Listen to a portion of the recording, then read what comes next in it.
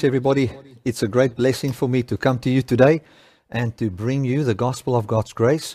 We are continuing to talk about Romans chapter 10, and we've been in Romans 9 last week. We're going into Romans chapter 10. We're going to talk a little bit about confession and just bring the context of Romans chapter 10. And I believe there's going to be some beautiful things that's just going to open up to you, that's really going to bless you and just help you in everyday life.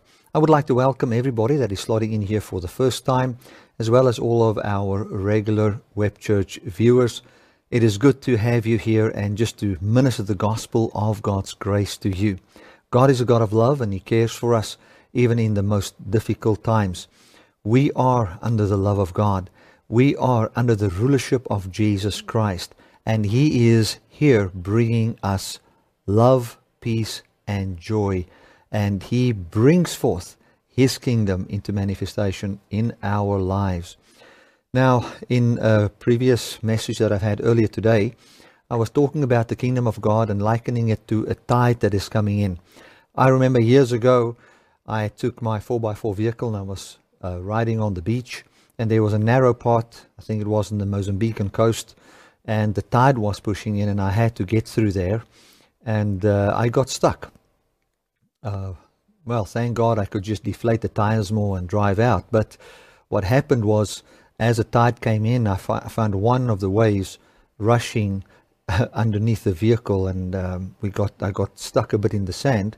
And then I found about 5 or 8 waves just staying far away from the vehicle. And then a wave came that was even further than the wave that got me into the difficult situation there. And many times the kingdom of God is like that. You see a nice big wave come and you see what is happening, and you are very happy for the kingdom of God advancing, and you find the people are getting saved, people believing in the gospel of Jesus, things are getting better. And then you might find 4 or 5 waves that look as if this is not, the tide is not pushing, it's maybe going backwards. But then you see again the tide is coming, and nothing can stop that tide. Doesn't matter how powerful your vehicle is, doesn't matter who you are, you cannot stop that tide. It is just humanly impossible to stop that. In the very same way with the kingdom of God, God has come and He has done a very good thing in Jesus, in the resurrection of Jesus. And we are seeing the outpouring of the Holy Spirit, we are seeing the spreading of the gospel in the early church. And as what other waves of darkness come, we find that light is always advancing. And I want to give you hope. I want to say this to you. Never look at what is going on around you. Have God's perspective. I've preached it in the previous Sundays, and I want to mention to you again. In these last days, God has not spoken to us in the different ways where He has spoken to us in the past, or to our fathers, the prophets, in the past. But now He's speaking to us through Jesus Christ. Jesus Christ is the one who is now seated at the right hand of the Father, who has cleansed you of all your sins. So when you want to know where things will end up eventually, Jesus is God's word on the end times. Jesus is God's word on the end of all things. He is called the revelation, meaning the revealing. So Jesus is the revealing of God's word. He is the revealing of God's purpose. He is the revealing of God's work in this world. And if you want the word of God on how everything will end up eventually in this world, Jesus is that word. That means, as Jesus is now, so shall everything be in this world. You, including you as well as this whole planet, and everybody that believe upon Him, as well as the whole cosmos. It will have the glory of God. It would be the invasion of heaven into earth, and then having the kingdom of heaven fully manifest in the earth. So I want to tell you, don't be afraid. You might say, but Bertie, what about if a bad thing happens to me now? And what if I'm part of those not so powerful waves where things look as if it's going backwards? I've got good news for you. In the end, it shall be all life. That is what it's going to be. In the end, it will be like that. David says, and I think in this week I made a little video wherein I explained and encouraged people through what happened to David. David said, and he was busy being persecuted by his very own son, Absalom. Now think of that. That is not good family relations. That is not a good relationship with your son.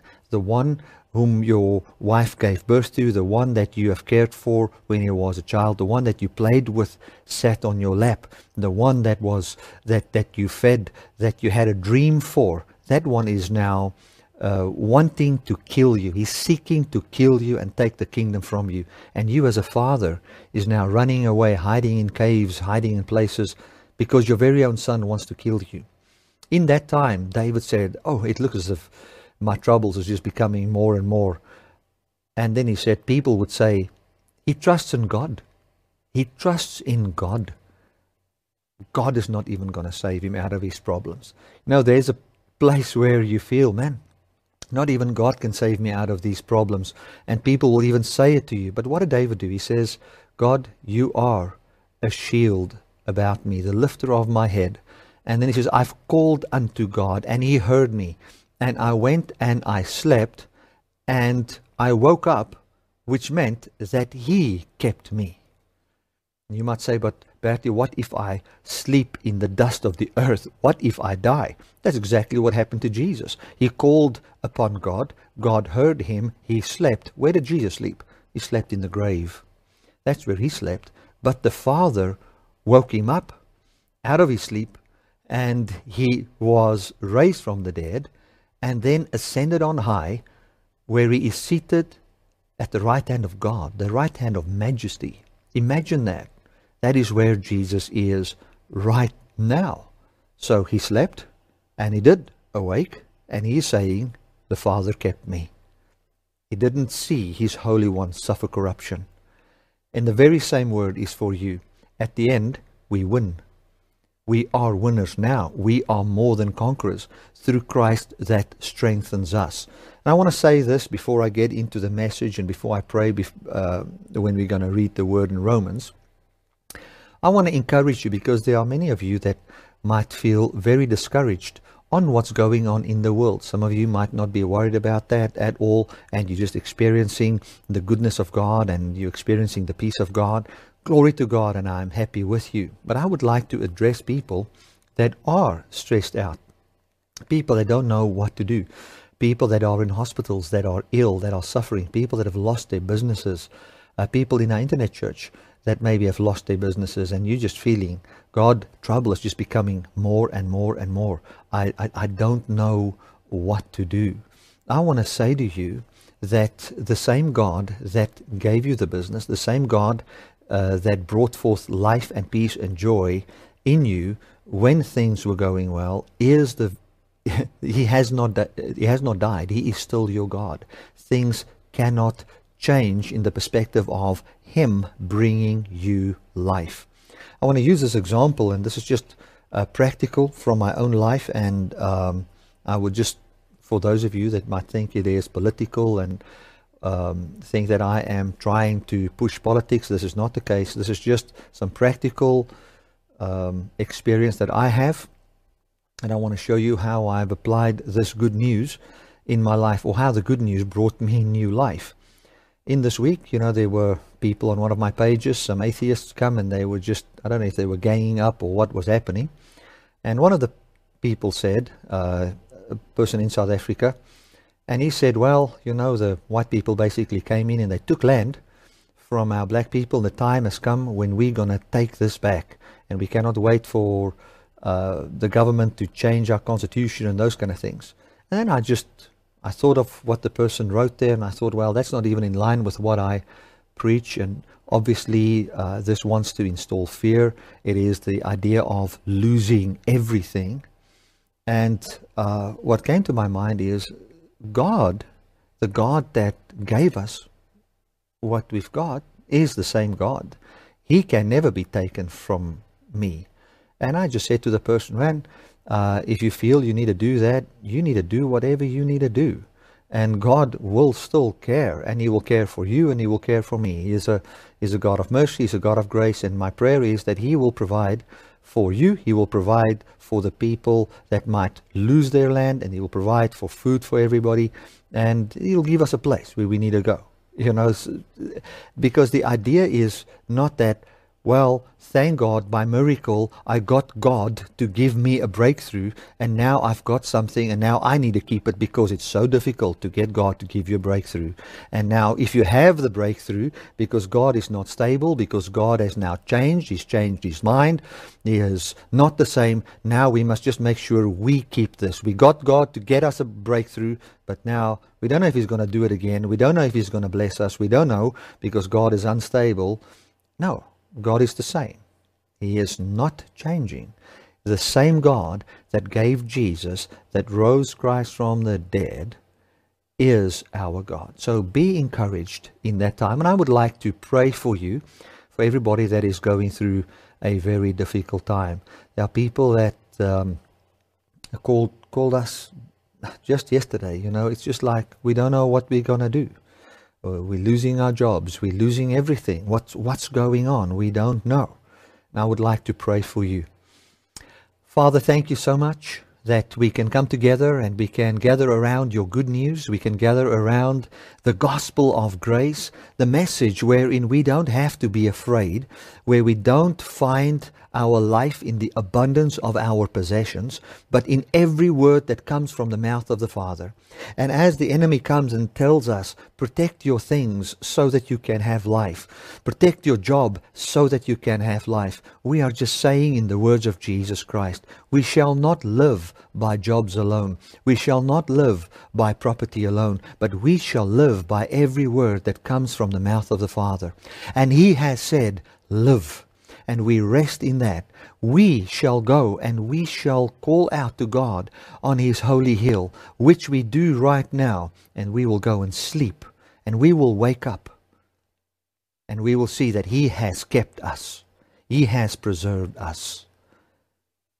Father, I want to pray for every person that's going through a difficult time. I thank you, Lord, that you are the Father and the God that cares for the birds of the field, that's just got the value of a bird.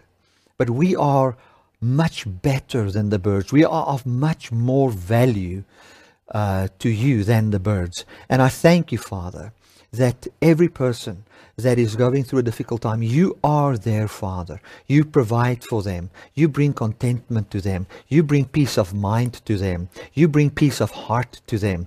You bring assurance that the resurrected Jesus is their true destination and how things will end up. You bring assurance to them that that which you have begun, you will complete.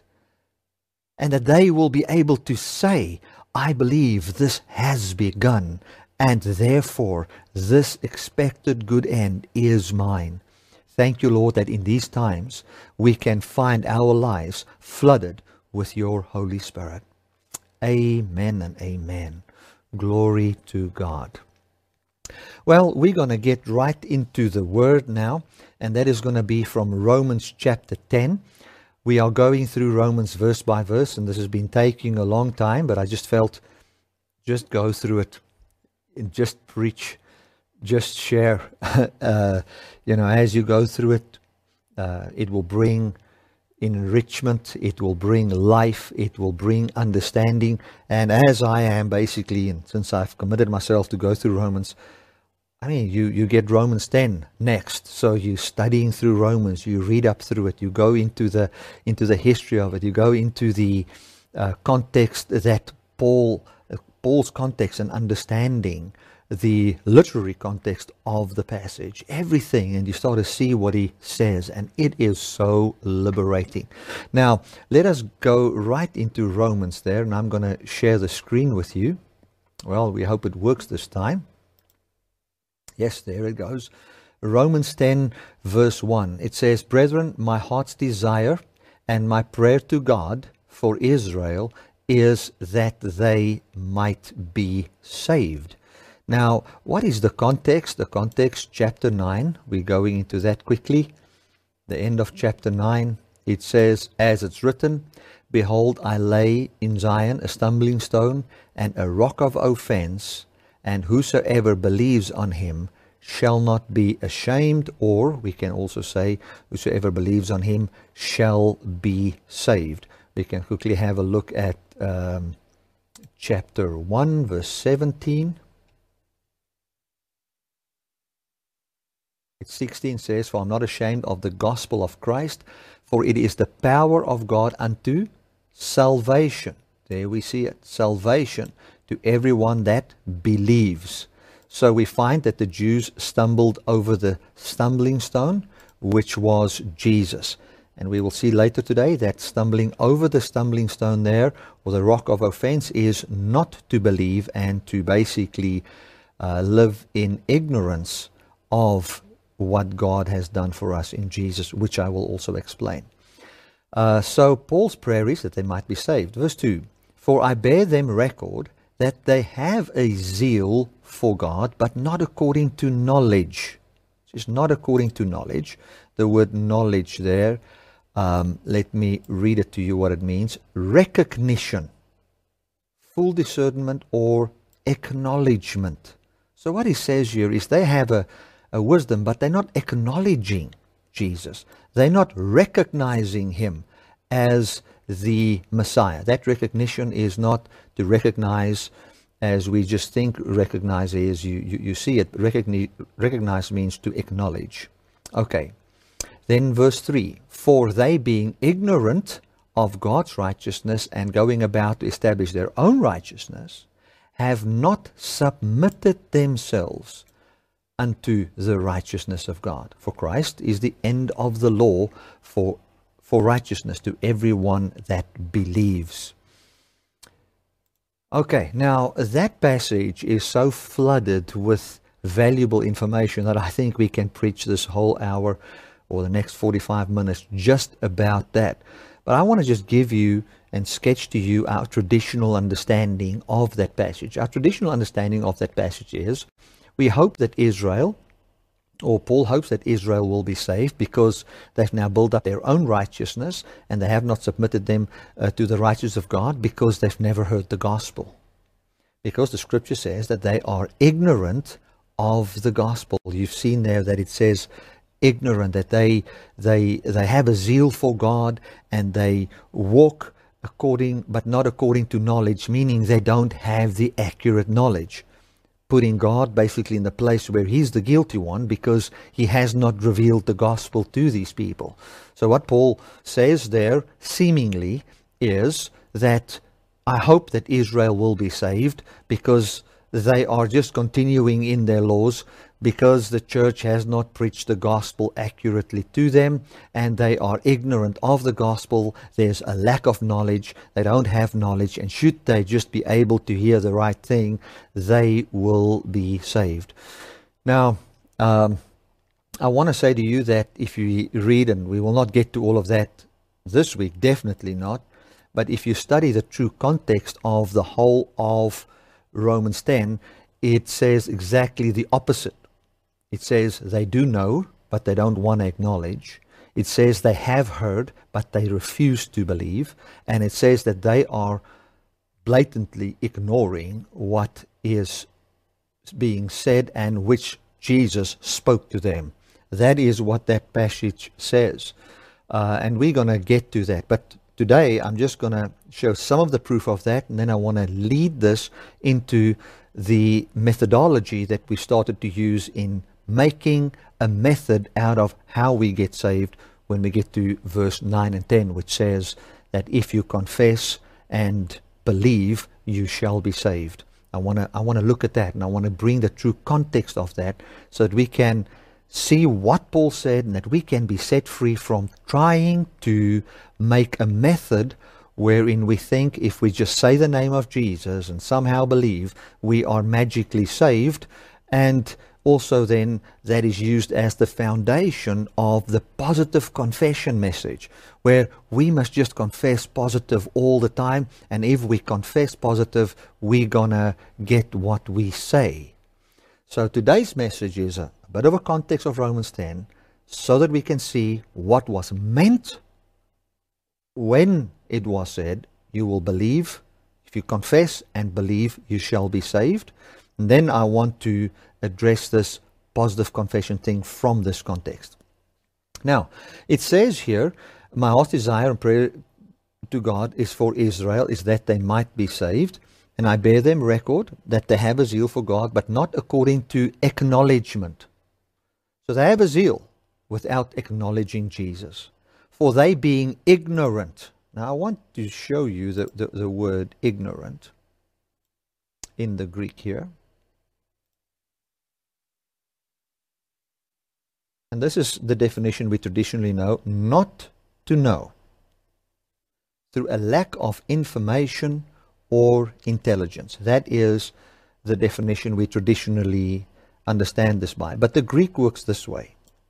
You look at the different definitions, because these definitions, there are many of them, is connected to the context of the passage. So we say here, by implication, means we can also imply to ignore through disinclination. To ignore through disinclination, which I believe is the case here. So what he's saying is that these people, these Jewish people, and Paul's prayer for them is that they might be saved. And we're going to go now over, in the next weeks over to chapter 11, where we're going to see that he says that a remnant shall be saved, and that God has not cast the Jews out. And he's now praying and he's saying, I want them to be saved because they are not acknowledging Jesus. What he's basically saying, when you don't acknowledge Jesus, the Jesus we know as the Messiah, how will you have life? And he then basically says that they have a zeal for God, but not according to this acknowledgement. And they are not acknowledging him because they are ignorant of God's righteousness. And we've said, well, the reason why they don't acknowledge Jesus is because they are, they have not heard. But this is not what it says here. This is not what it says. Like I said, later on we'll explain that, but just take my word for it for now. It says, for they are ignorant of God's righteousness and they live, this ignorance, they live in exactly what the word means, ignorance. It means to ignore through disinclination. Now that is very, very important. I have found that the scripture says, and I found it in my own life, it says, blessed are the merciful, for they shall obtain mercy. If you are inclined to mercy, you'll find that through that inclination, it's easy for you to see that God is a merciful God. If you're a generous person, it's very easy for you to see that it is not by tithing or sowing and reaping or any of those kind of things, because that's what you are already inclined to. And I believe that was the purpose of the law. The purpose of the law is to bring those who by their own power want to be righteous before God and think they can do it by their own power, for them to get to a place where they see, I cannot do it, I cannot do it, I cannot do it, so that they will every time come and ask for mercy. And as they ask for mercy, their inclination would be, man, mercy is the thing. They're now more inclined to mercy than to works. And through the inclination of mercy, they will then grab a hold of the true mercy of God, which is Jesus Christ. So we find here that these Jews were ignorant, they were ignorant, because they were inclined to say, what must I do? What must I do? And then they were also inclined to believe that it is through the Jews. That was their inclination. And they didn't want to budge from their inclination. And because they didn't want to budge from their inclination, in the context of chapter 9 there, their hearts are hardened. They don't want to hear. And by this we can already learn, listen man, rather think of mercy. Be inclined to mercy. Let your mind rather think, when you think of a difficult time, when you think of politicians being wrong, when you think of anybody being wrong about anything, don't get caught up. Justice must be served, people must be punished, and all those kind of things. Because the more legalistic you are in your mindset, the more difficult it's going to be for you to see the mercy and the grace of God. I have seen it myself. And you'll remember, those of you that listened to me for years, I've had this, many years ago, I've had this chainsaw. And somebody came in one of the churches that I was in, and he asked me if he could borrow my chainsaw. I said to him, yeah, definitely. And he took the chainsaw and he cut the tree. And I was waiting for him to bring back the chainsaw, because it is just a principle that if you borrow something, you give it back. And my inclination was, as pertaining to when you borrow something, that you give it back. And that inclination, I was just walking in that all the time, and I wasn't walking in a mentality of, I wasn't inclined to think that people can just forget and they'll bring it back, and just call and he'll bring it. So I was waiting and I was waiting and I was waiting. He wasn't bringing it back. And then after a while I called him. I said, I want this chainsaw. And he says, okay, now I'll bring it. And he still didn't bring it. And I got so upset. And I was walking the floor and I was saying to my wife, I cannot believe these people. They are quick to come and take something, but they never give it back. And I was just so inclined to this legalistic system. And what did I then see? What was the next thing that I saw? I saw a book in the shelf that I borrowed from somebody a year back and never gave it back. And it is like the more you are inclined to the law, the more you see the law. You start to live in this guilt and the self-condemnation and all those kind of things. That is what takes place. But thank God that the overlying inclination in my heart brought forth by God was that of mercy. And I said, oh God, thank you that you're merciful to me and you're also merciful to this guy. At the end of the day, the thing worked out. So I just think from that ignorant, let us not be ignorant. Ignorant meaning ignoring through disinclination. We can ignore. And this is what he's saying here. These Jews are ignoring. How did they ignore the gospel? By the inclination of their heart. Justice must be served according to the law. God must come and punish these Gentiles.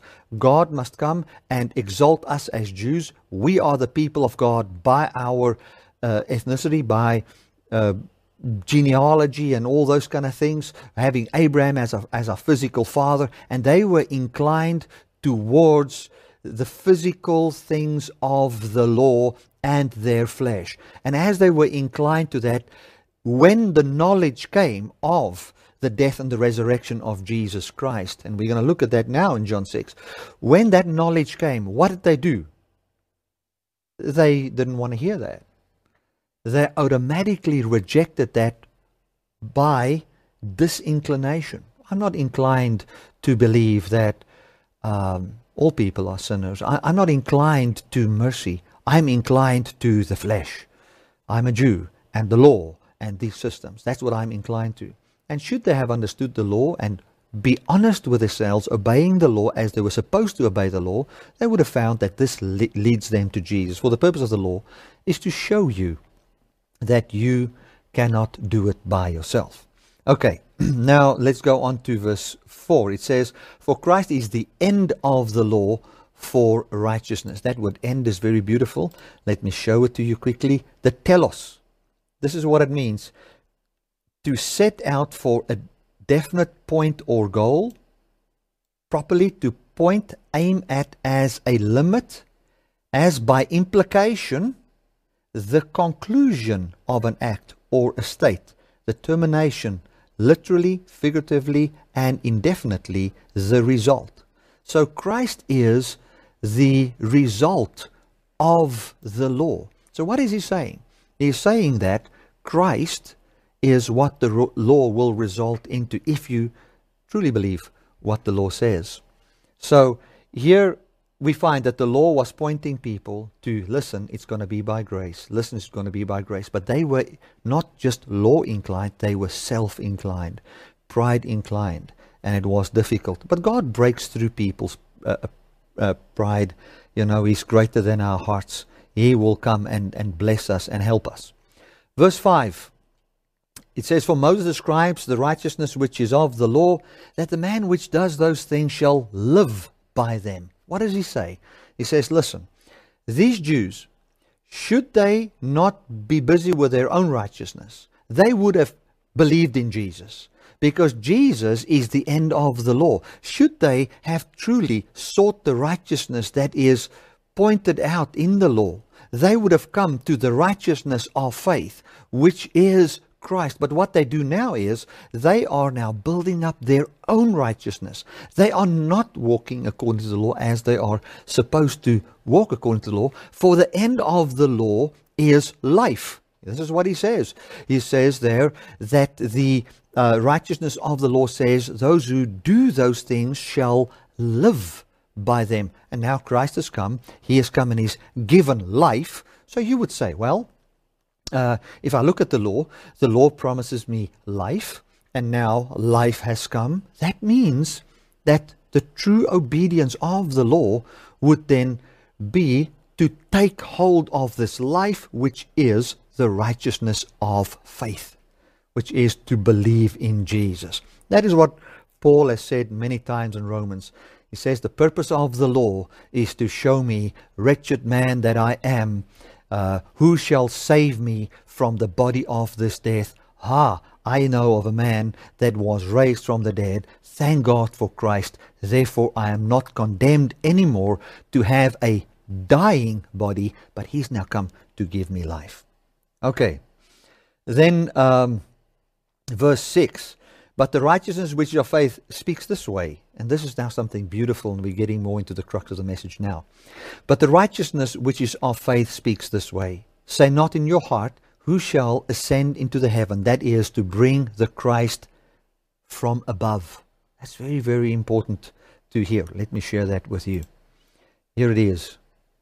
We don't need the Greek now. Verse 6, but the righteousness which is of faith speaks this on. Say not in your heart, who shall ascend to the heaven, that is to bring the Christ down from above, or who shall descend into the deep, that is to bring the Christ from the dead. But what does it say? The word is nigh thee, even in your mouth and in your heart, and that is the word of faith which we preach. Okay, so what is happening here? Paul is quoting from Deuteronomy 30 verse 11, and is interpreting Deuteronomy 30 from verse 11 to about, I think, 15, 16. He's interpreting that, and he's explaining how we should not try and go into the heavens. He's talking to the Jews here. Don't go into the heavens, and that is, and what they believed was, you need to go into the heavens to bring the law of God down. And you need to go over the seas to get the law and bring the law to the people that they can hear and do. And he takes that and he says, and this is what he does now. He says, you in Deuteronomy were saying, you believed we need to go into the heavens to bring the law down, the commandment of God down. But he says, the scripture says, what does the scripture say? What does... How does this righteousness of faith speak, which is the righteousness Abraham had and the righteousness of God, which is described in chapter 1, verse 16 and 17. He says here, and I read it again, but the righteousness which is of faith speak this wise. Say not in your heart, who will ascend into heaven? Now remember, Deuteronomy would say to bring the law down. He says here to bring Christ from above. So what is Paul doing? He's using Deuteronomy and he's saying, the law is saying, the law is leading unto Christ. Now what these Jews did, they believed that should you obey the physical law, and or now say the physical law, the law of Moses, and live accordingly, following all the customs, doing it right, you are ushering in the Messiah. You are bringing the Messiah from heaven, or a lot of them, I don't think, believe that he would be from heaven. He would be a man, and like a normal man, and this man would then lead Israel in maybe a revolt and conquer the oppression, and then bring the law, and through the Torah peace will be on the earth. He was saying here, listen, don't try and usher in the Christ. Don't try and lead him in. Don't try and bring it in through the law. You want to now go and do what needs to be done to bring the Messiah here. But the law of God, the law of life in Christ, is now already here. It's the word of faith which we preach, wherein we believe that he was raised from the dead, and from where we expect resurrection ourselves and the rulership of this kingdom manifesting in this earth. Okay, so what he is saying, and let's go to Deuteronomy quickly there. Deuteronomy 30, verse 11.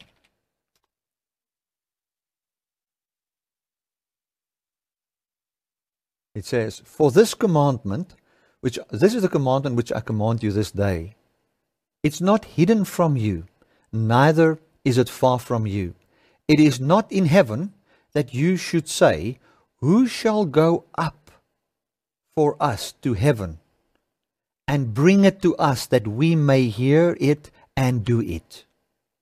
Neither is it beyond the sea, that we should say, who shall go over the sea for us, and to bring it to us that we may hear it and do it. But the word is very nigh unto thee. It is in your mouth and in your heart, that you may do it. See, I have set before you this day life and good, and death and evil." Isn't this absolutely powerful? Don't go. What is Paul saying here? He's saying to the Jews, they are saying that the Messiah is not yet here, and it's for them to bring and usher the Messiah in. But the reason why they say that is because the inclination in their heart is actually wrong, and they have been rejecting and pushing away this Messiah. Should they have believed what the law truly said, they would have accepted the Messiah, for the end of the law is life. Say not, the Messiah is far. Say not, the Messiah must still conquer our death. Rather say, the Messiah has now come and has conquered sin and death. And then we go on, and it says there in Romans chapter 10, verse 9, "For if you shall confess with your mouth the Lord Jesus, and you will believe in your heart that God has raised him from the dead, you shall be saved." Now, if you study this out in its context, you will realize that every Jew has, back then, believed that Jesus is Lord. You would say, Bertie, but that is not that is not it. They never confessed that with their mouths. They never. No, all Jews, even today, except for a small group, confess Lord Jesus. Lord Jesus would mean Messiah Redeemer or Messiah Savior. And that is why many of the Jews, they would acknowledge Lord Jesus, Messiah is the Savior, but they would reject that the person that was born from Mary's womb is that Messiah. So the Jews would say, we cannot save ourselves. We need a Messiah that is the Savior. So they confess Messiah, Savior. But they will not confess that the Messiah, the Savior, is the one that was raised from the dead. It was blasphemy for them to think that the Messiah would die and be raised. That was not part of what their inclination wasn't that. Their inclination wasn't a weak Messiah that's now going to be killed by Rome. No, their inclination was a Messiah that's going to conquer Rome. That was their inclination. And in their inclination, they are now continuing trying to bring a Messiah, trying to usher the Messiah in, trying to bring him from heaven. So, what is actually focusing on here is not the confession of the mouth, because that is not what was lacking in the Jews. They already confessed Jesus as Messiah. Or, put it this way, they already, I used the words wrong there, they already confessed Messiah Jesus, or Savior Messiah. They already confessed that, but they didn't say it was the person, Jesus as we know him, that believe upon him, the child of Joseph and Mary, the one that was born in Bethlehem. That is not what the one that was from Nazareth. They didn't believe that he was the one, but they already confessed a Lord, that would be from God. And that is what I believe happens in the scripture, where the Bible says, many will in that day come to me and say, Lord, Lord, have we not done miracles in your name? Have we not cast out devils in your name? You all know that, and it is written in the scriptures, that form of casting out devils was already exercised by the Jews of that time. And they did mighty works in the name of the Messiah. Remember, the name of the Messiah is Messiah, Savior. In your name. What was his name? Savior. So the Jews already said, well, in the name of the Savior that is to come, we are now leading a revolt. Look at the Maccabean revolt that happened. They came and they tried to lead the Jews out. They were fighting the Pharisees. What were the Pharisees doing? They were doing whatever they were doing in the name of the coming of the Messiah. It was in the name of the Messiah they did all that they did. And then Jesus says, one day you will say to me, Lord, Lord, have we not done all these things? And he would say, yes, you confessed that a Messiah would be the Savior, but I, the one that was raised from the dead, I don't know you. Why don't I know you? Because your inclination wasn't towards me. Your inclination was to a political leader, which you call Messiah and Lord. That's what your inclination was, which just gives us so much peace about this thing. Because, you know, we thought that scripture meant, well, you know, there are some Christians that are going to come one day and God's going to say to him, you haven't done those things that I told you. You say Messiah, Messiah, but you haven't done the things that I told you. And what he was saying to them basically is, if you truly understood what Messiah was all about, you would have obeyed me. But your inclination is wrong. Therefore, you are now ignorant of me. You're ignoring. Ignorant means I'm seeing, but I'm not submitting myself to. And that is what Romans says there. It says, for they have not acknowledged him, they're not acknowledging him, and they've established their own righteousness, and they have not submitted themselves to the righteousness of God, meaning they have heard, but they are not willing to submit themselves. And even people rejecting Christ like that, Paul is praying for them, having a hope, having an expectation, bearing in his heart, loving them. That is what he's doing. So here, it's the confession thing that we get into is, they were already confessing, but the problem was they didn't believe in their heart that God raised him from the dead. For with the mouth, confession is made unto salvation. So with the mouth, these Jews, they confess. Remember, the context is the Jews confessing. They confess unto salvation. There's a Messiah that needs to save us. But your heart believes unto the right Messiah, the one that was raised from the dead. And that is what Paul is saying. He's saying these Jews are already right in their confession. They are confessing the Messiah must come, but they are not in righteousness, in God fulfilling his promise, in that they believe that Jesus was raised from the dead. And we as Christians have made a beautiful method out of that. Just confess Jesus as Lord and just say the name Jesus. There's some magic in the name of Jesus.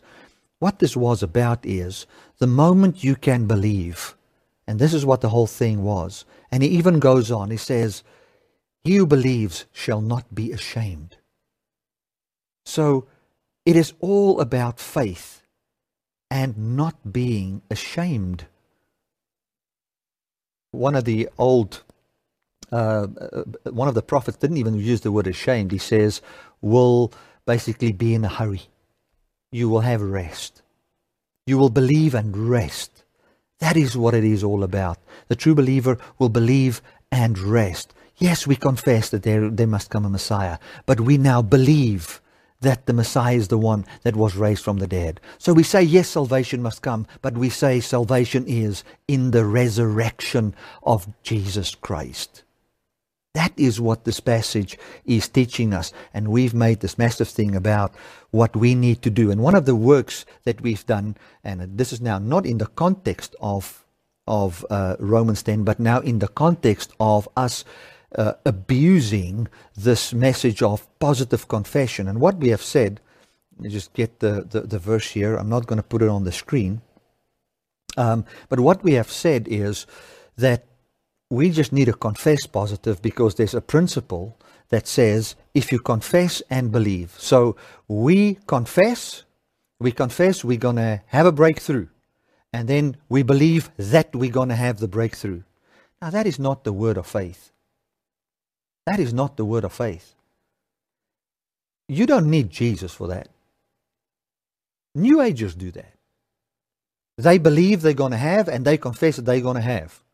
How's that different to to what most Christians do today? We believe we're going to have, and so we believe that we're going to have,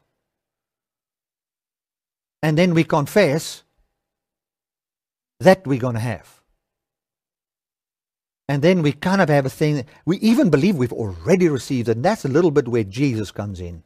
Because I've already received it in Jesus, because it's as good as done in Him. And now I confess it, and I say it, and it's mine. And we've made a methodology out of this whole thing. And that kills the church and makes us feel guilty. Because we all know, who can all the time speak right? Who can all the time speak positive? Just by saying, whenever you confess negative, it's negative. That whole statement is negative.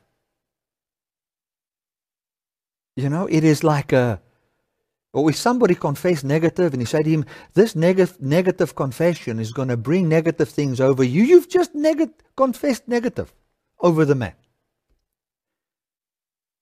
And you find that you cannot bridle your very own tongue. And it's set on course the nature of corruption, according to James 3, which we will not have time to get into. But let us see quickly how this works. John 6. You know, we've had this thing of we just need to confess. What about the mute? You know, there are mute people. They cannot say the name of Jesus. They will never be able to say the name of Jesus. And then we will just change our theology quickly and say, well, God understands. If they just think it. So what about the man that has a tongue that thinks it? It doesn't work for him. So we can actually say, blessed are the mute. Because should persecution come, they don't have to confess, for they don't have a tongue. It just brings a lot of questions. It makes it complicated. It makes it difficult. The true context of the confession is this. The Jews were already confessing that a Messiah needs to save them, but they didn't believe that it was the man that God raised from the dead. Therefore, they were still busy with their own righteousness now, and they were with their own faithfulness, where they want to be faithful in bringing in the Messiah, and they were not busy with the righteousness of God, which is God's faithfulness in giving a Messiah. And the scripture says this, and let me read it. It says, for with the heart a man believes unto righteousness, and with the mouth confession is made unto salvation. It says here, the word is nigh thee, even in thy mouth and in thy heart. That is the word of faith which we preach. Were they preaching the word of faith as confess for stuff and believe you're going to have the stuff, mean it's sealed in Jesus, then you're going to have it? No, the word of faith that they preached was they believed that Jesus was raised from the dead. The word of faith is not the word of faith movement that is in America that has come to the rest of the world, which is now everywhere. No, the word of faith is not, I believe that I'm going to have a breakthrough and I confess. That's not the word of faith. That is, in a big degree, humanism / under the cover of Christianity. No. The word of faith is, according to this passage, is the message that you don't have to go into the heavens to bring the Messiah, but that the Messiah is here. He is the one that was raised from the dead. You can now believe that He was raised from the dead, from where you can have the persuasion or the faith, which results in a hope that He's the one that will also raise you from the dead. That is it. Labor not. John 6:27. Labor not for meat which perishes, but for the meat which endures unto everlasting life, which the Son of Man shall give unto you, for Him has the Father sealed. Jesus comes, He says, don't follow me with your little boat and try to get food from me, physical bread and those kind of things, although he gives it. He says, but rather have the bread that will produce everlasting life. Then they said unto him, what shall we do that we might work the works of God? So they said, listen, man. Jesus said to him, labor that you may have the true bread. He says, okay, what is the works of God? What is the thing that we must do? Then it says here in verse 29, this is the work of God, that you believe on him whom he has sent. So what must you do? God, we want the bread that goes to everlasting life. Okay, Jesus, what must we, Jesus says, work that you can get the bread that will give you everlasting life. Okay, Jesus, what must we do? We want to work. What is our work that we must do? Believe on me. Okay, so what do you do? What are you busy with? So if you say we must believe on you, what is your work? Let's read.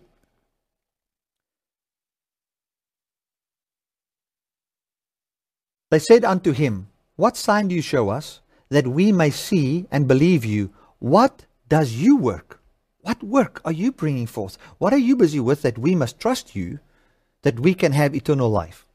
He says, and Jesus said unto them, verily I say unto you, Moses gave you not the bread from heaven, but my Father gives you the bread that is from heaven. For the bread of God is he who comes down from heaven and gives life unto the world. For I've come down from heaven, not to do my own will, but the will of him that sent me. Now he's talking about what he's doing.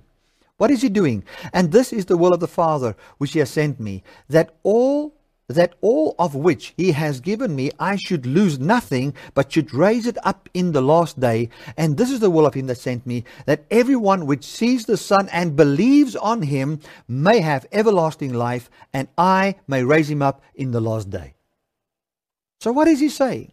He says, listen, all the things you work to have some life. But I want to tell you, don't waste your time. Do the work that can lead to eternal life. What is that work? Believe on me. What are you doing?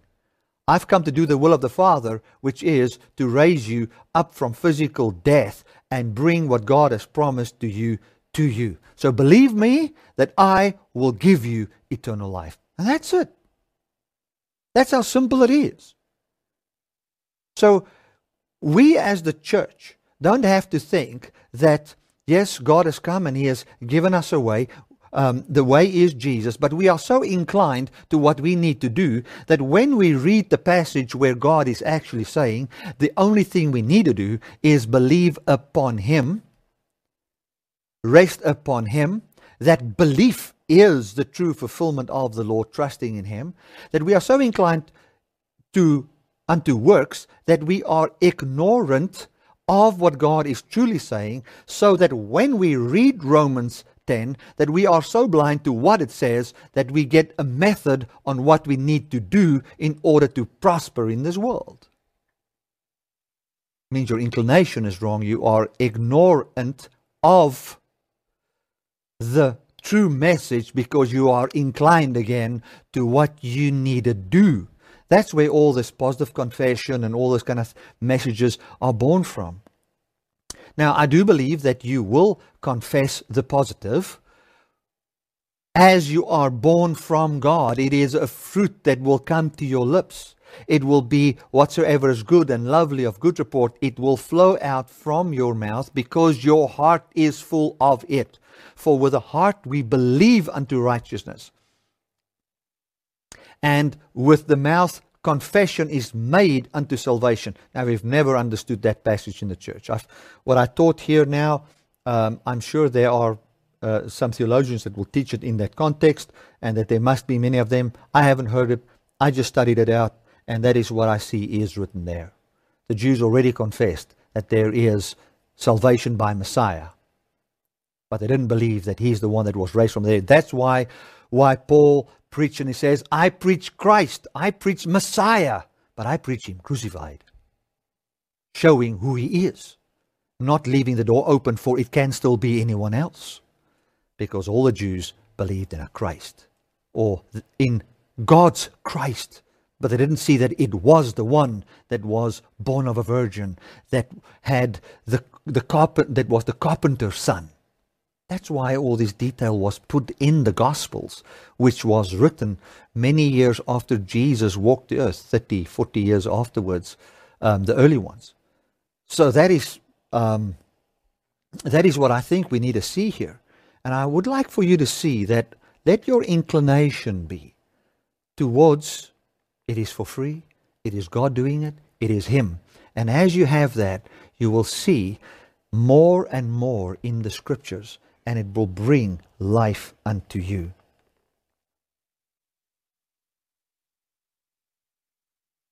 He's come to give us a new commandment. What is this commandment?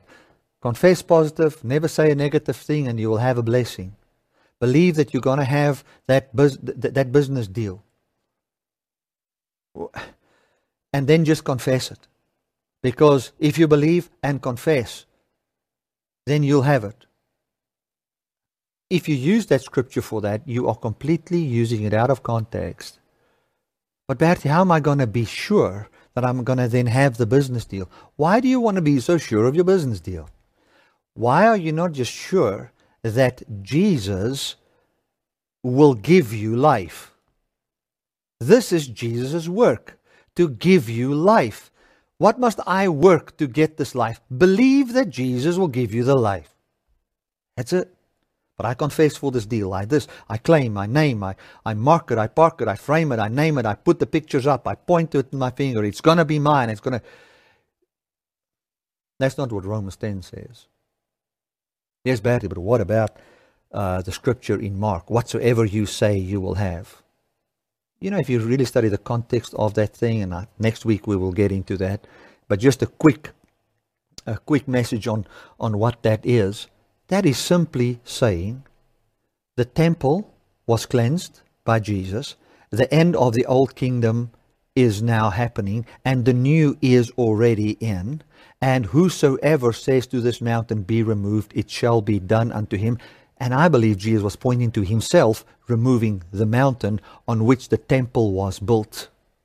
Shaking that mountain, removing that mountain, ending that whole thing.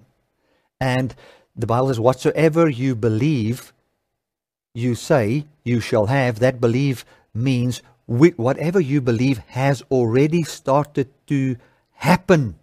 And he was referring to the ending of the old kingdom, the kingdom of works, and man's way of doing Israel and that kingdom, and the inauguration of the new. Whosoever believes that it is already happening, it will be like that unto him. Now, I don't have time now to explain to you.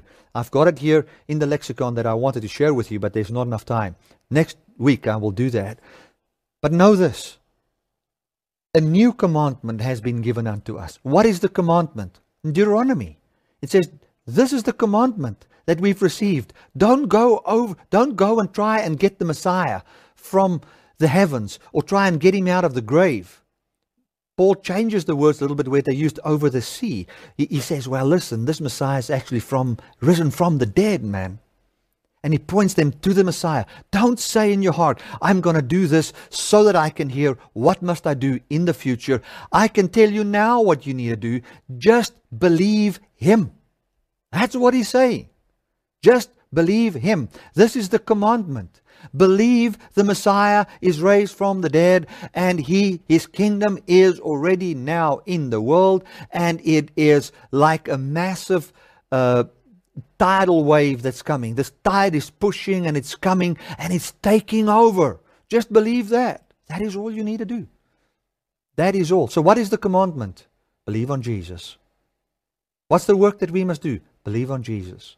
A new commandment I've given unto you. Believe on me, that you would love one another as I have loved you. That is what the passage says there. John 13:34. Let me show you that, and that will be a good one to end off with.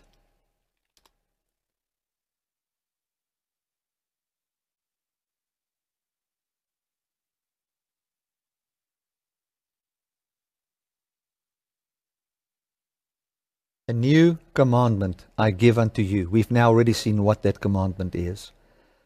Now you say, no, Bertie, the new commandment is that we should love one another. Let's look at the Greek there.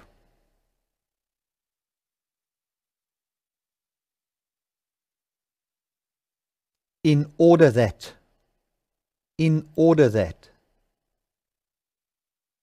Denoting the purpose and the result. So I give you a new commandment, and the purpose of that commandment and its result will bring forth that you love one another. Sire, that, in order that, so that. There you see it for yourself. A new commandment, believe me, I give unto you, in order that you can love one another. We thought a new commandment is given unto us. It is by our faith and our confession, so now we can create our own life. No. He says, I have come, and I've promised you a life. Stop to try and create it. Believe me, I give it. That is all. Glory to God. So in this time, you might say, Bertie, but how does it practically work for us in this world?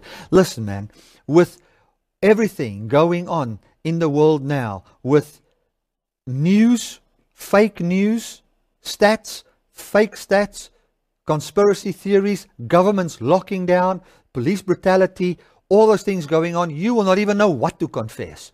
You will not know if you must confess to take a flight or not take a flight, because you will not know if the government has opened the flights or not. You will not know what to say. Get this whole thing about confession a little bit out of your mind, and just say, Jesus, I know you've got me.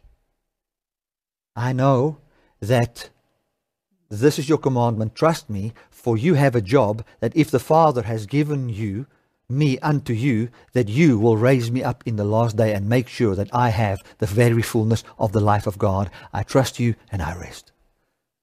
Hallelujah. Glory to God. Well, that is what I wanted to share with you guys. I trust this message has blessed you.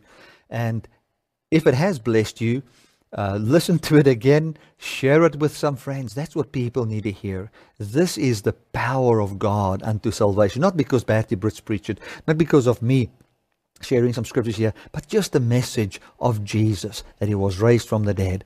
That is the power of God.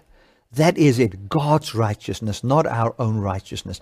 God's righteousness. Amen, amen. Let me pray for you. Father, I want to thank you for your grace, your mercy, your kindness, your love. Thank you that you have come to give us eternal life, and that life is in your Son. Thank you that you've come to give us a new commandment, and that commandment is to believe upon you, and that brings forth love for all people. Thank you for your kindness that you've expressed towards us, and that you have a task that was given to you by the Father, and that is, should the Father give us unto you, that you will secure our lives, protect us, and raise us up in the last day. And thank you that we can rest in you. And from this rest, we find the fruit of life already showing forth in us. And it is just so perfect for us to see your love flow through us in the here and now. Thank you, Lord, that we can be inclined to you and your gospel and to grace, and not ignore what you are doing. Amen and amen. Thank you so much that I could serve you today.